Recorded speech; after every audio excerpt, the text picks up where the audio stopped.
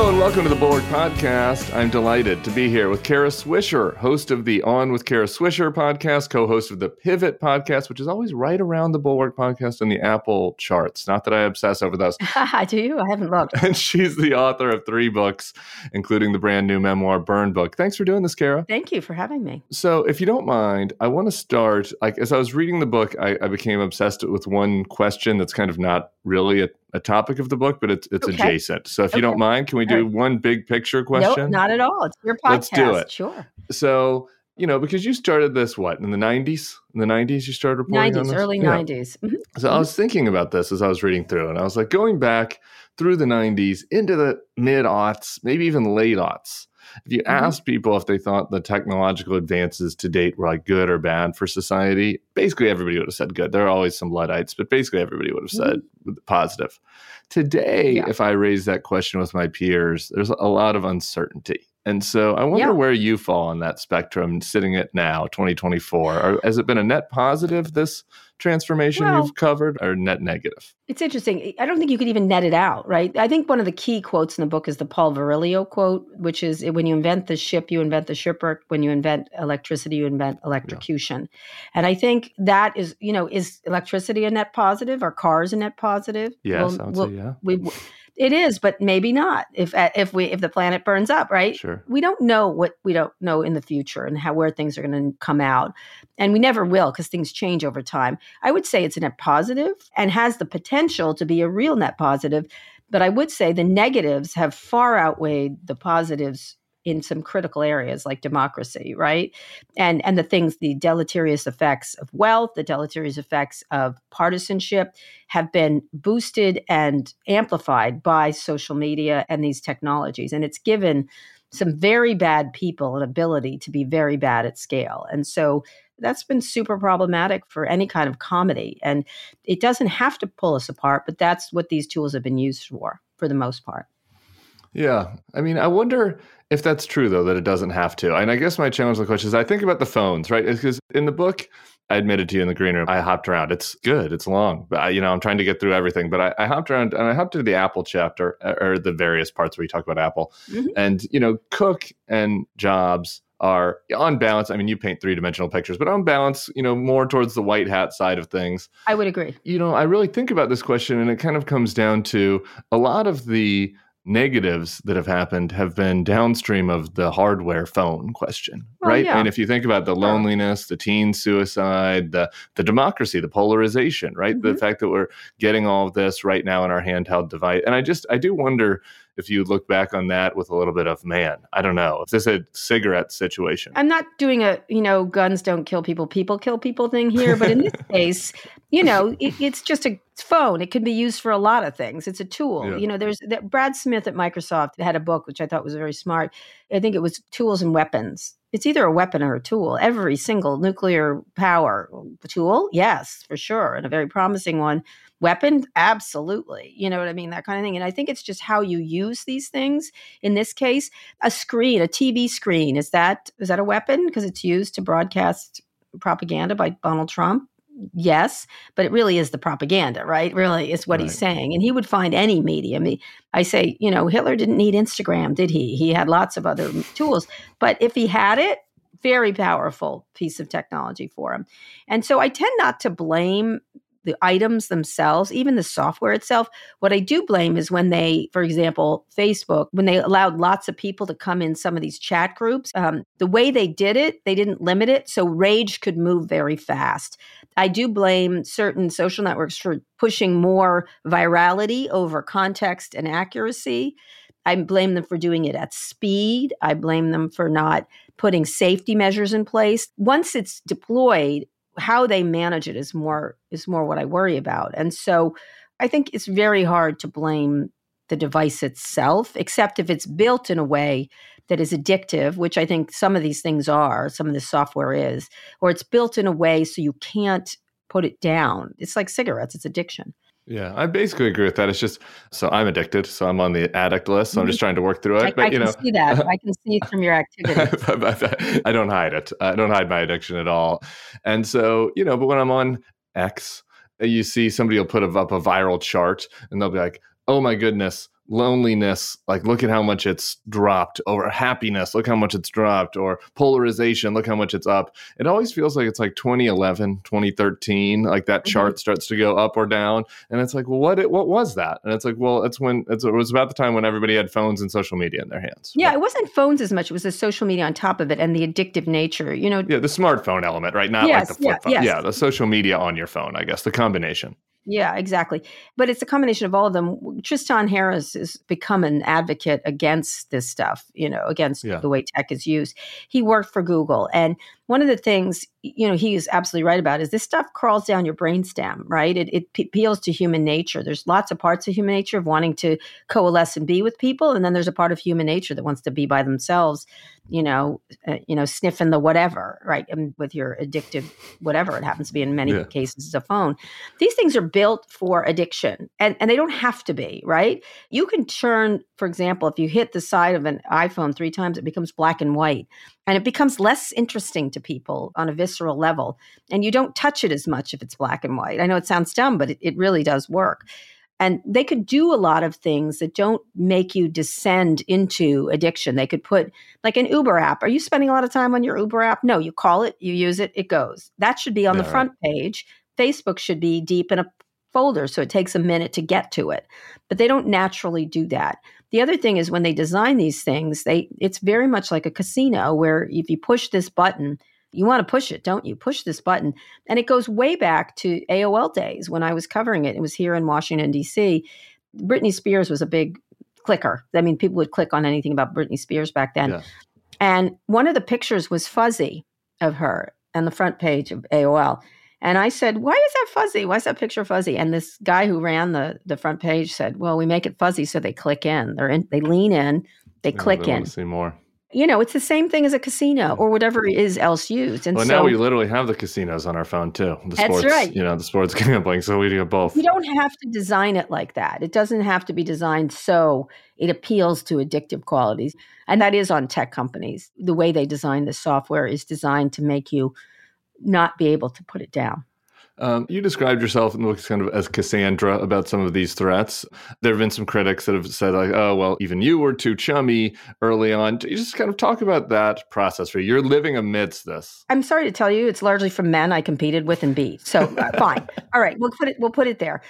When I started my career at the Washington Post and Wall Street Journal, I was a beat reporter. You know what that is. You can't go on these assholes, right? Like you cannot do that. This happened today at Google. This happened today. You're a news reporter. That's what you do. And, it's like when they accuse people who cover Trump of that. I'm like, they're beat reporters. What do you want? You want them to go in with like a hammer at him? Like, I'm not sure what. We need to learn. We need to know. I'm always a Maggie Haberman defender on this. There needs to be Maggie Habermans and people that shout about how terrible what she reports is. She's just not. It's not true. But I see why they do it because they hate him. They want her to do something about it because she's near him. Fine. She's a beat reporter. I'm sorry, kids. That's what she does. She tells you what they're doing. Every now and then the Times makes a mistake, but usually they do a pretty good job covering it in general. I know they're mad at the age thing, but whatever. That's because they want to win. That's different from anything else. So I was a beat reporter. And then when I left to do all things D, a lot of these things are written by people who were born years after we were covering this stuff. We did very heavy duty coverage and very critical coverage of Google trying to take over the search market. We did extensive coverage about sexual harassment in Silicon Valley around the Ellen Pao trial. We were one of the leading groups of people pushing on the disaster that was Uber, including its terrible CEO, Travis Kalanick. This was in the Times. This thing wasn't tough until 2020. Hey, why don't you look at the archives of the Times? In 2018, my very first column for them, I called them digital arms dealers. That's nice. Like, give me a break. I'm sorry. It's just not true. And so, am chummy? I have to know them. I have to speak to them. You don't seem very chummy to me, by the way, just if I'm grading. I would pick any 10 Fortune covers back then over Kara Swisher. Like, we were known as mean. And what was really interesting in this phenomena is all these PR people that I had to deal with back then was like, I don't know who the fuck you were talking to, but she terrified us and was really not very nice to us. Like, not was tough on us. And you have PR people defending you, I guess. I don't know. But one of the things that drives me crazy about it is that we were among the first to call into question through these interviews, Mark Zuckerberg and the anti-Semitic stuff. 2010, I did an interview with Mark in which Walt and I really drilled him on privacy. And he so much so that he started sweating and had to take off. You asked him to take off his hoodie. Yeah, exactly. So in a lot of ways, I'm like, what do you want me to do? I have to speak to them. It centers around Elon. I literally say in the book, I really loved what he was doing when he was doing space and cars. And he was a little bit of a narcissist. He was a little bit juvenile. I didn't see this coming. And for some reason, people are like, we knew it was coming. I'm like, where? Where did you write it was coming? Nobody did. Nobody saw this dramatic shift. Very few people, maybe one or two, in the industry around him. Everybody loved this guy. And he was more interesting than everyone's because he was doing significant things around. Starlink was amazing. I'm sorry, it just is. And the fact if you say Starlink's amazing, everyone's like, you love Elon. I'm like, I really don't. You can see I don't. But Starlink was amazing. What he did was Tesla. It pushed forward electric vehicles. I'm sorry to tell you, but it was dead until he pushed it forward. It was. Same thing with space. He's innovated space.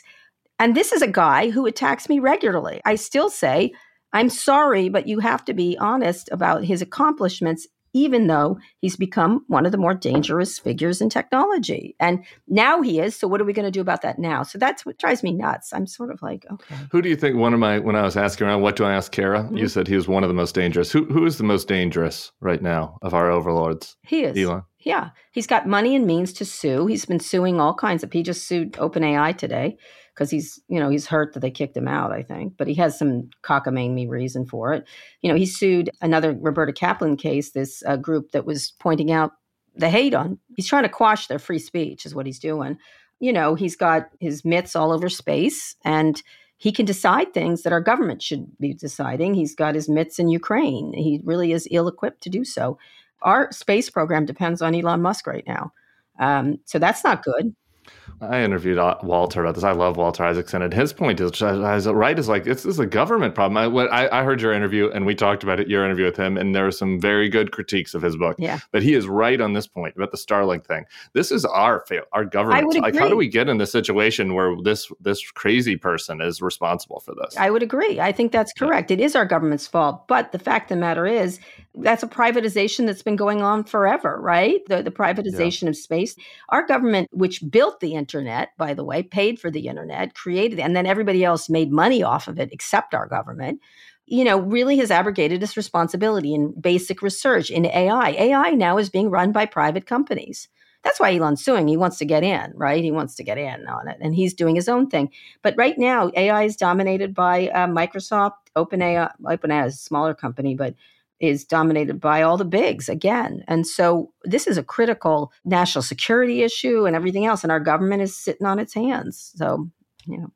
I want to get to the AI thing, but just a couple more things on Elon. Just really quick, there's an NBC story yesterday that's really good that lists all of the various oversight things Elon's dealing with right now, from the SEC to all the various agencies, and how I think he's also lost his mind, but he's financially motivated, incentivized to try to help Trump this time because of all of the threats facing him. He is. I'm curious your take on the psychology of this. He did a tweet yesterday. I never went to therapy on my gravestone. We highly recommend therapy on this podcast.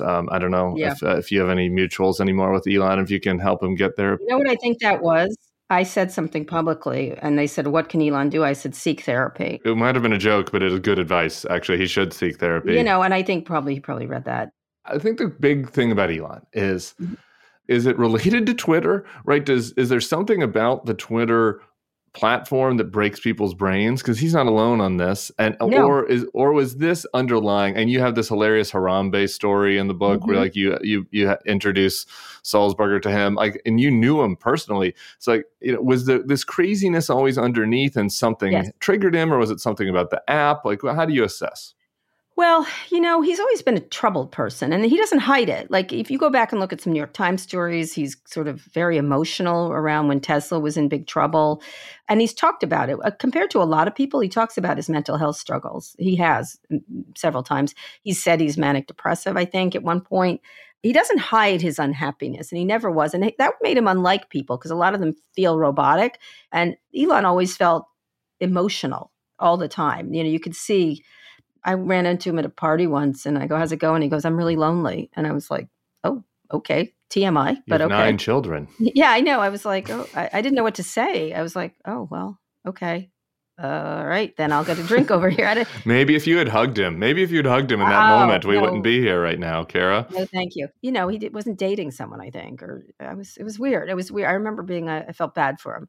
And I think he has long mental health struggles. I think, as you saw in the Wall Street Journal, he enjoys medicating himself with a variety of drugs, self-medicating. And I think that story was very important to write because it links to some of the behavior. I think COVID was a real moment for him that a lot of people got radicalized during COVID, the vaccine stuff. For some reason, he got pulled into that whole anti-vax kind of thing or questioning the vax. And then he got into ivermectin. And we had an interview during that period where he just went off the rails. And he had never done that, I have to say, in an interview for sure, where he threatened to leave the interview because I doubted his intelligence on COVID. And I was like, I just don't think you know what you're talking about. And that offended him greatly. And, he didn't leave the interview, of course, because he's such a paper tiger in that regard. And so, I think it built. And there was always an element of these dank memes, boob and penis jokes, ha ha, boobs, And I remember thinking when he did it a couple of times, God, this guy is in his 40s. What is he doing? Yeah. This is kind of sad. Like, how sad, that kind of thing. But it was a minor part of his personality. Maybe the prefrontal cortex. Yeah, I was like, oh, whatever. It's so juvenile, but okay. But I think Twitter did help do that. I think it was a combination of COVID. I think as he got richer, all these people, it happens in politics too, and they're not even rich. They have people around them licking them up and down all day. They think they own the world. They're so hypocritical. Like you saw that Hunter Biden thing with Matt Gaetz where he goes, what did you take drugs? He's like, you're not the person to be talking to me about that. But that's how Matt Gaetz is. He's, come on, Matt Gaetz. We know you're a partier. It's ridiculous. And to be so high-handed about drug use. By the way, I don't find take whatever drugs you want. But I think he changed. He got radicalized. Maybe stay away from needles, kids. Needles, I'll just kids, say this. Stay away from needles, kids. I'm talking about, you know what I'm talking about. So he changed. He became radicalized.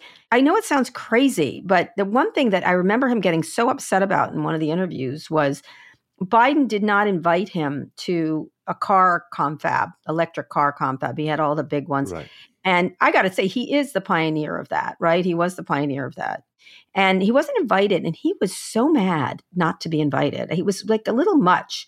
I deserve to be there. And that's where he turned on Biden. And I remember calling someone from the Biden administration. I was like, you should have invited him. They're like, they didn't because of the union issues. That was what was the problem there, because it's not a unionized shop. Tesla isn't. And he was furious about that. It was fascinating to me. I'm like, what do you care? And he was like, I deserve to be there. So to sum it up, I think he's become more radicalized. I think he's changed. And he thinks because he's so rich, he thinks he's untouchable. And who does that remind you of? Who has changed also, by the way? Trump was not this way all the time. Are you sure?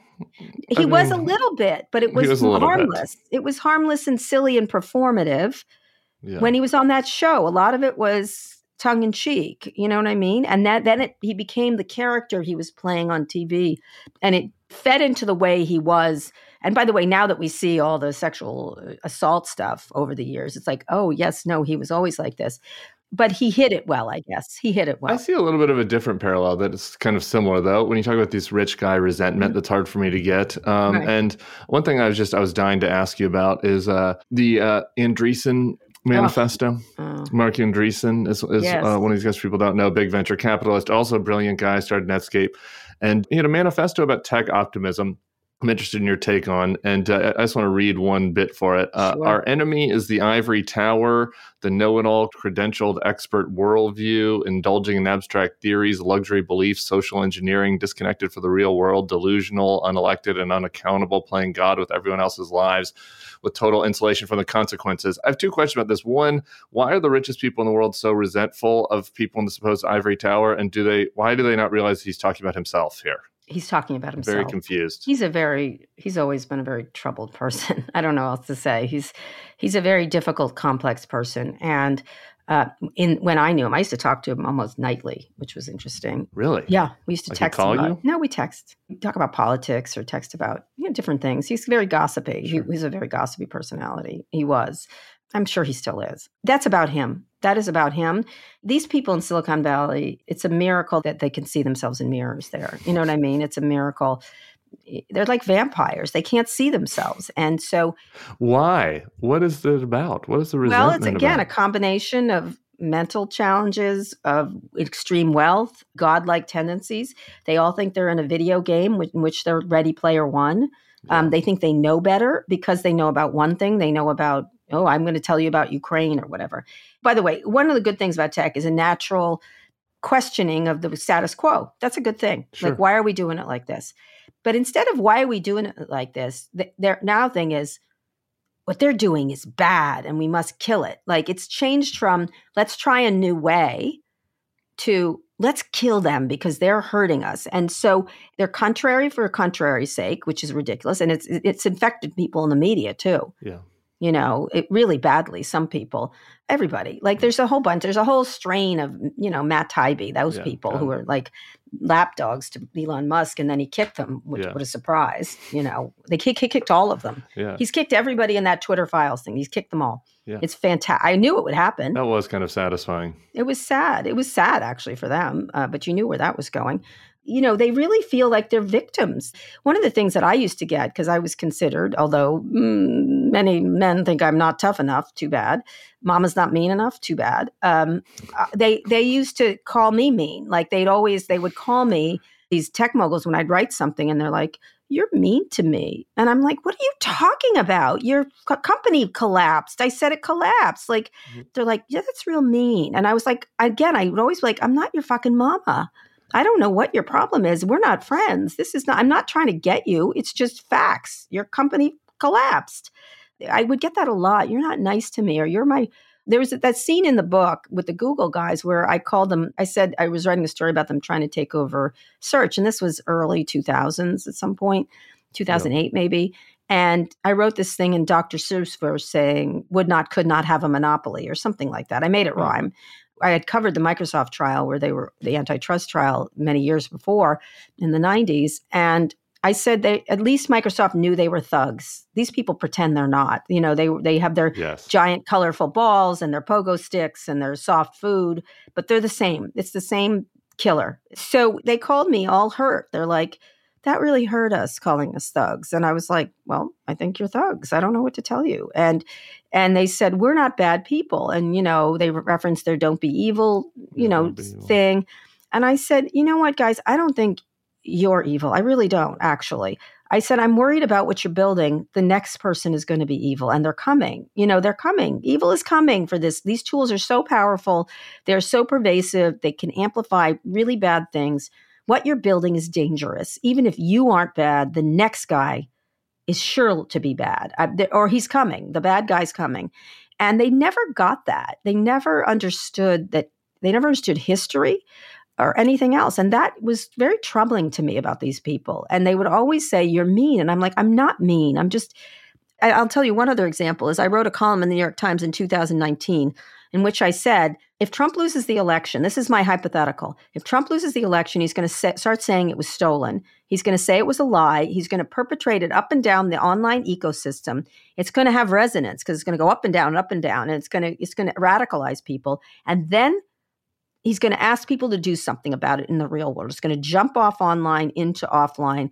And we are fucked if he does that. Like, this is going to get violent because he had already started with violent phrases on Twitter before that. And I said, I think it was back to 16. He was doing it in 2016. Exactly. Right. I put this scenario out, right? Which happened, right? And I said, this is the most likely scenario based on what I've seen this guy do.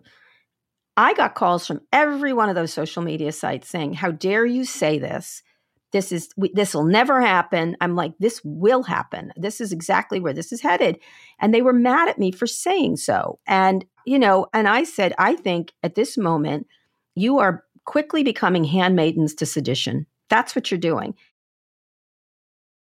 Yeah, let's do the Trump thing because JVL in the newsletter yesterday for the Triad wrote created JVL's law, which I really liked, which is relevant to this. It says any person or institution not explicitly anti-Trump will become a tool for Trump's authoritarianism eventually. And this was true of all. And he was talking about the courts and Mitch McConnell, but this is true of the tech companies too. And I all of these guys, you write about this in the book about how Trump wins and then they all go to try to work him over, to try to meet with him, to try to be on the inside. And that even includes the white hat guys. Tim Cook is out there, trying to work Trump over, and they're putting out press releases together about manufacturing or whatever. Talk about that, how that was happening in real time, and what you write about in the book about these guys accommodating Trump and the dangers of that. Well, I hadn't been a beat reporter for a while, but I got the tip that they were all going, which was a shock to me because nobody said anything. And these people are so performative. Everything they do requires a press release or a tweet or whatever. But suddenly it was silent because they were embarrassed. They had trashed Trump to me off the record a million times, right? Like, oh, what a clown, what a buffoon. I mean, buffoon was the common word. And he can't win. And he's an idiot. And we can work with Hillary. That's what they thought was going to happen. And some of them were more explicit. Sheryl Sandberg was a big supporter, who was at Facebook, was a big supporter of Hillary Clinton. Meg Whitman had famously shifted. Now, by the way, she didn't go to the meeting. She said he's a despot, is what she said. She was a Republican. She was like the only Republican. The Never Trumpers did the right thing. We were the ones. We see it clearly. Meg is a fellow traveler. Yeah, she was. And she was for her to shift like that was really quite something to watch. And because she's conservative, but she's a typical Republican. And being a Republican in Silicon Valley in California, right there, she was a unicorn. There's a couple of them. John Chambers, I think, was one. There's a couple, but not many. And there certainly were no Trumpers. There were no Trumpers. And so when I heard about this, I was literally with my son at a farmer's market. And I'm like, they're going where? All of them? What? And then I started to see who was going. And I was like, it's all of them going. And so I said, surely they're going to say something publicly about his comments on immigration because immigration built Silicon Valley. Surely they can't go to this meeting without making a statement about immigration. And I got on the phone with all of them, including Elon. And he was the one who actually was like, listen, I don't think he's going to do this Muslim ban. I'm going to stop him, blah, blah, blah, blah. Like I'm Jesus kind of thing. And I said, you're not going to stop him. He said he's going to do it. This guy, for all his ridiculous clownishness, I think he's going to do it. Like he said so. He promised his people. This is not a hard thing to do, like the wall or whatever, but he said it. And I had counted it up and I was like, he said it 712 times on the campaign trail. He's a racist. Right. He's a longtime racist. This guy has persistently been attacking people of color. So I feel like he's going to do it. And different people. And it's his, I don't know. Anyway, I talked to all of them. They thought he wasn't going to do it. And they're like, we'll talk to him off the record. And I'm like, no, you're the powerful people. You're the ones who stand up for immigration because it's helped build your industry. And none of them did. And it was really something to see. And then they skulked out. They never made a statement. And Trump used the entire thing as a press release. Trump was smart enough to use it.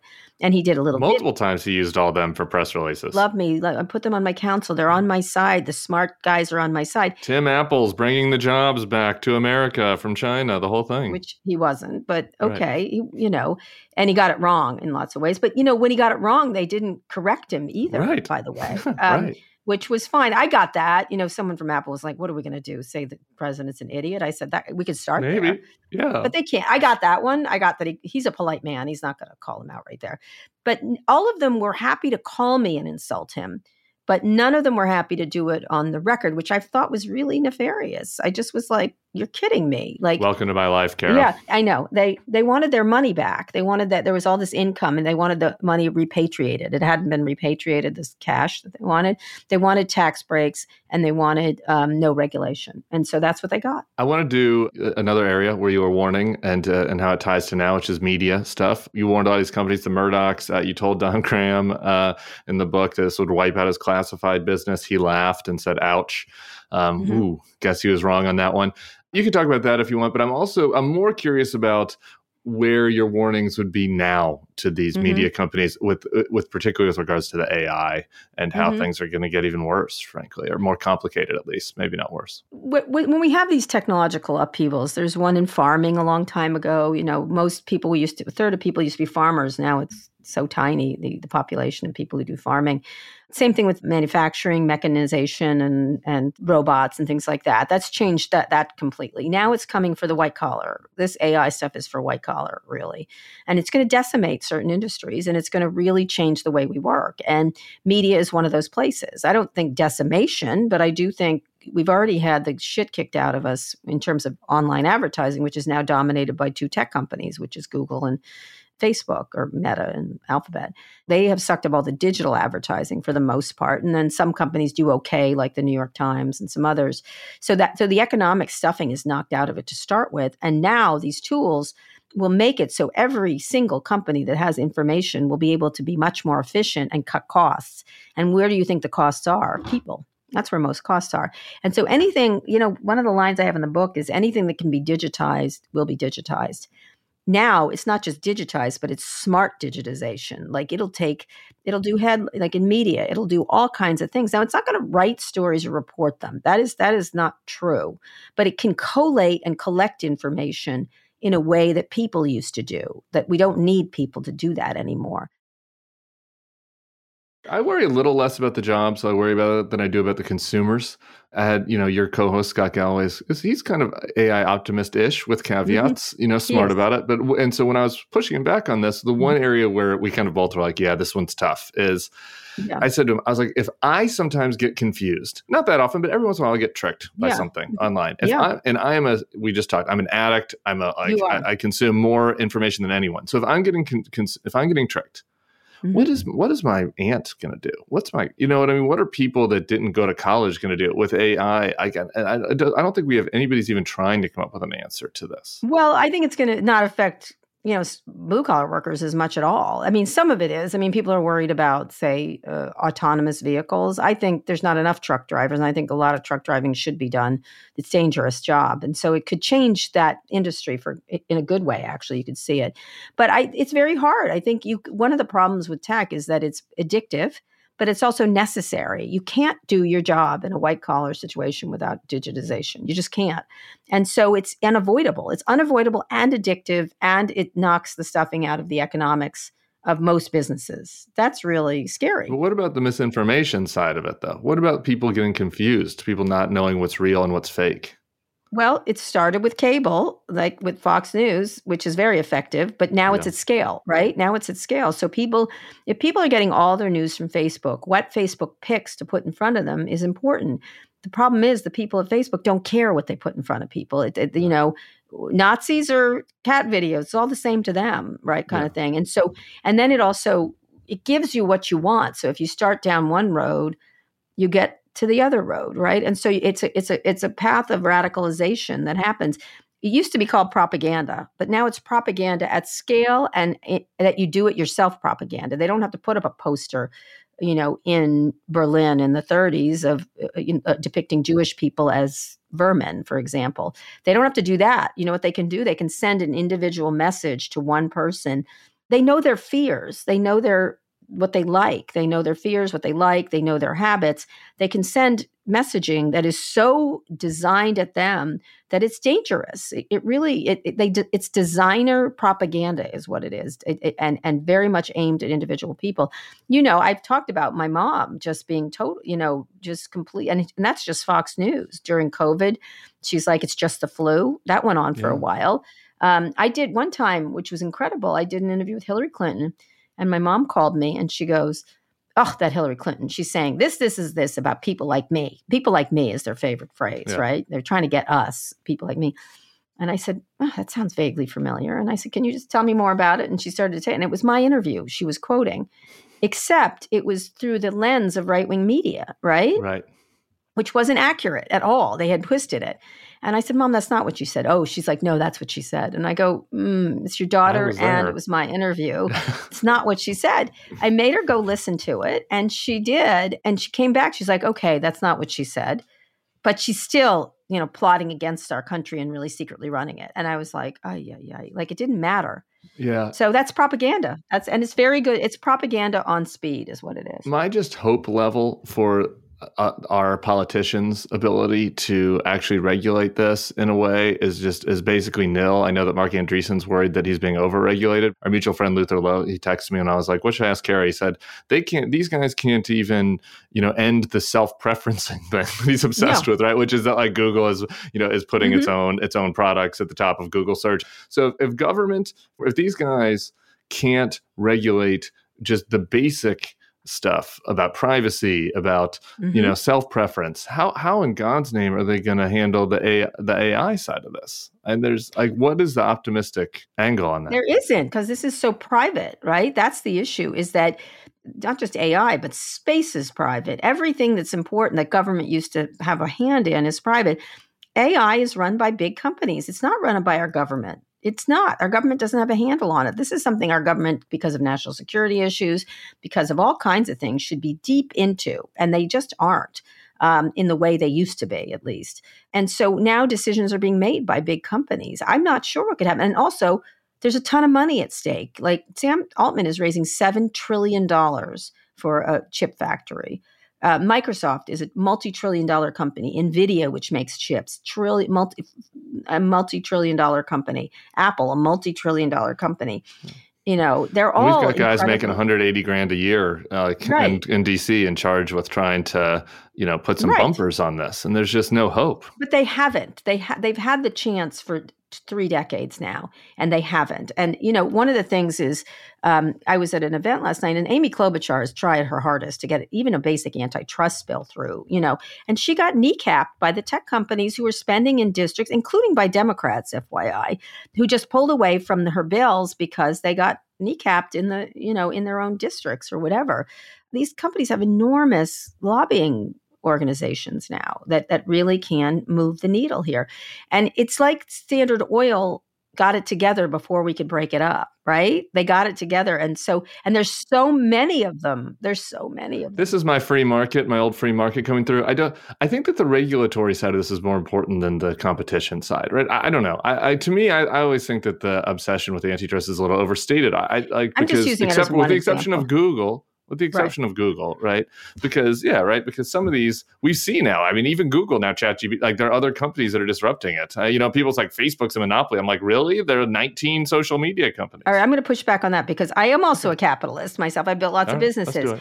But in that time, they got to dominate digital advertising. See, in that time that Amazon didn't have to pay sales taxes when other retailers did, they got to dominate. So they get to dominate and build a great business off the backs, and they don't pay the cost.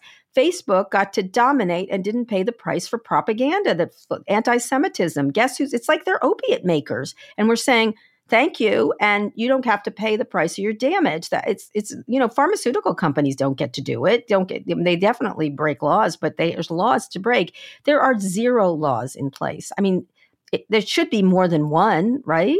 There just should be, and there aren't any. Antitrust is just one of them. I just think we need to update our antitrust laws. It's 100 years now. Fair. Companies have shifted, and it should be done smartly. I think we've got to update our algorithm. What is in those algorithms? How do they make decisions? Let's talk about safety. These are just basic things that don't hinder capitalism. Privacy. Why are they scraping your content and mine? Like, at least we have copyright laws that are good. Should they be able to just shoplift your shit, Tim? No. I mean, why? No. Why? And you have to sue them to get it back? I want a penny. Give me that Spotify cash. I want 0.001 pennies for every time they use my tweets. AOL was doing it. At one point, they're like, we make $50 from every user. I'm like, where's my VIG? Because it's my information. Paths are made by walking. It's a very famous quote. That's my walking. I want to be paid for my they scrape every's information, and then we're down here in the content mines. Right. And then they say, you're welcome. And also say, because it's capitalism. I'm like, is this capitalism? No, it's the really top people get to use their positions to help them in other ways. I don't think that's competition. The way America wins is through innovation at the lower level. And if all AI is dominated by big companies, do you think there's going to be a lot of little companies, which are the lifeblood of this country in terms of innovation? I like these big companies, good for them, but we need little companies growing almost constantly to one, be innovative, and two, to keep up in terms of things. And that's what's going to get killed here is real capitalism, which is what I am for, not, I agree with that. So. Okay, we're about out of time. Couple rapid fires. I've got my happy character for the book. I did not know this about you, but you're kind of responsible for America's Best Governor, Jared Polis. I am. I feel like because you told his mother to cash out on their digital greeting card company. Did. Yeah, Give us one sentence on that. Oh, Jared, he was like, that Michael J. Fox show where he was the conservative and his parents were hippies. That was Alex P. Keaton. He was Alex P. Keaton. A gay one, but he was Alex P. Keaton. And so same. This is why it was so really aligned. funny. Yeah, that was interesting. It was called Blue Mountain Arts. At the time they were buying traffic. Everybody was trying to buy traffic.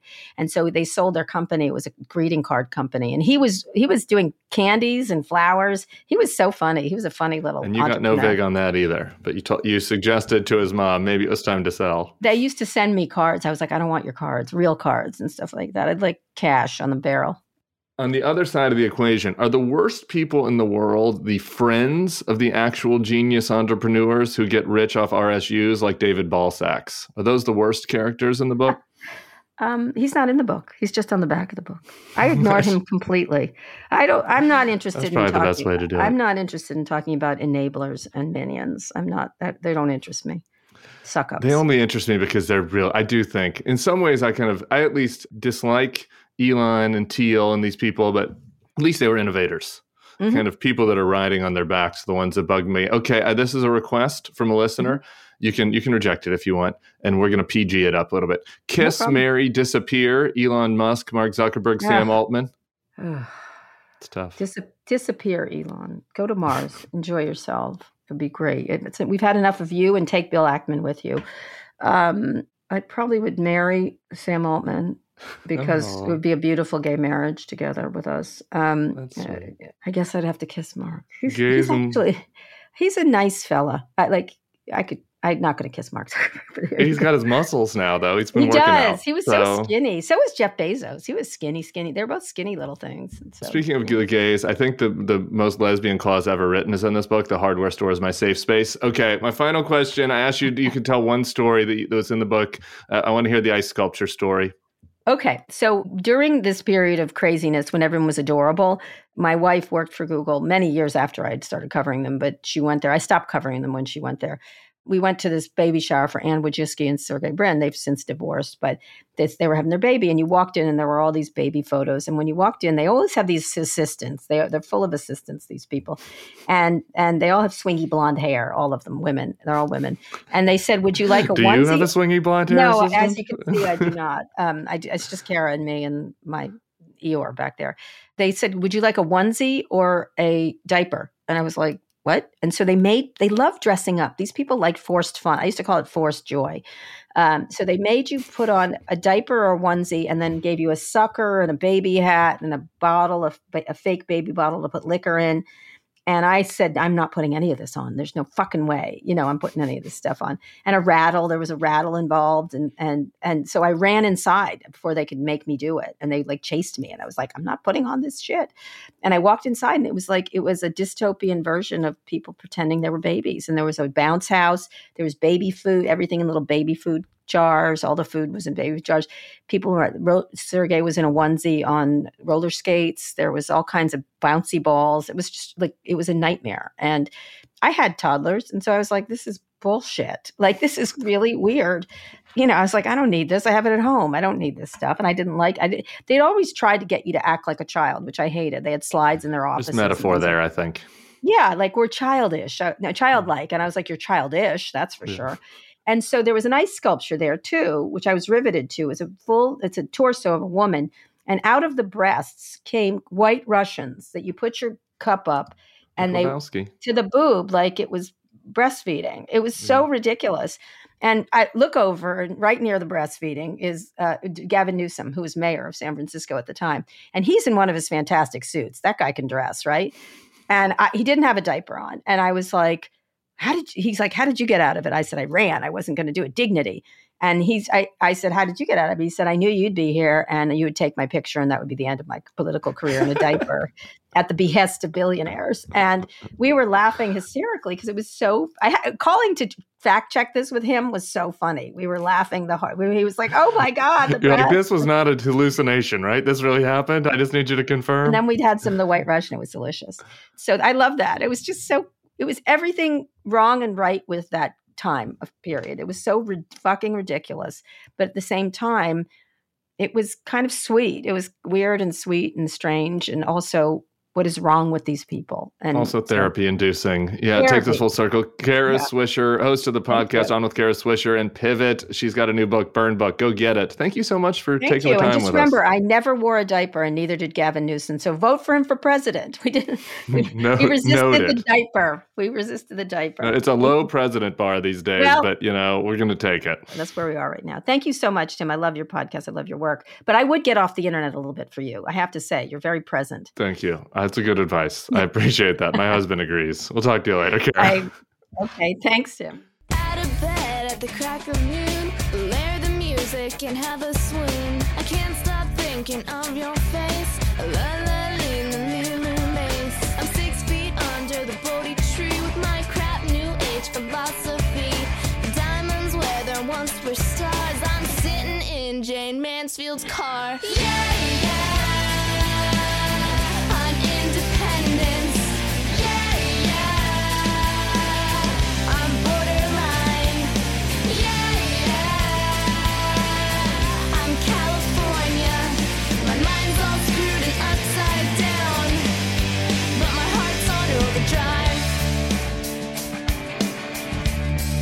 My heart's on overdrive.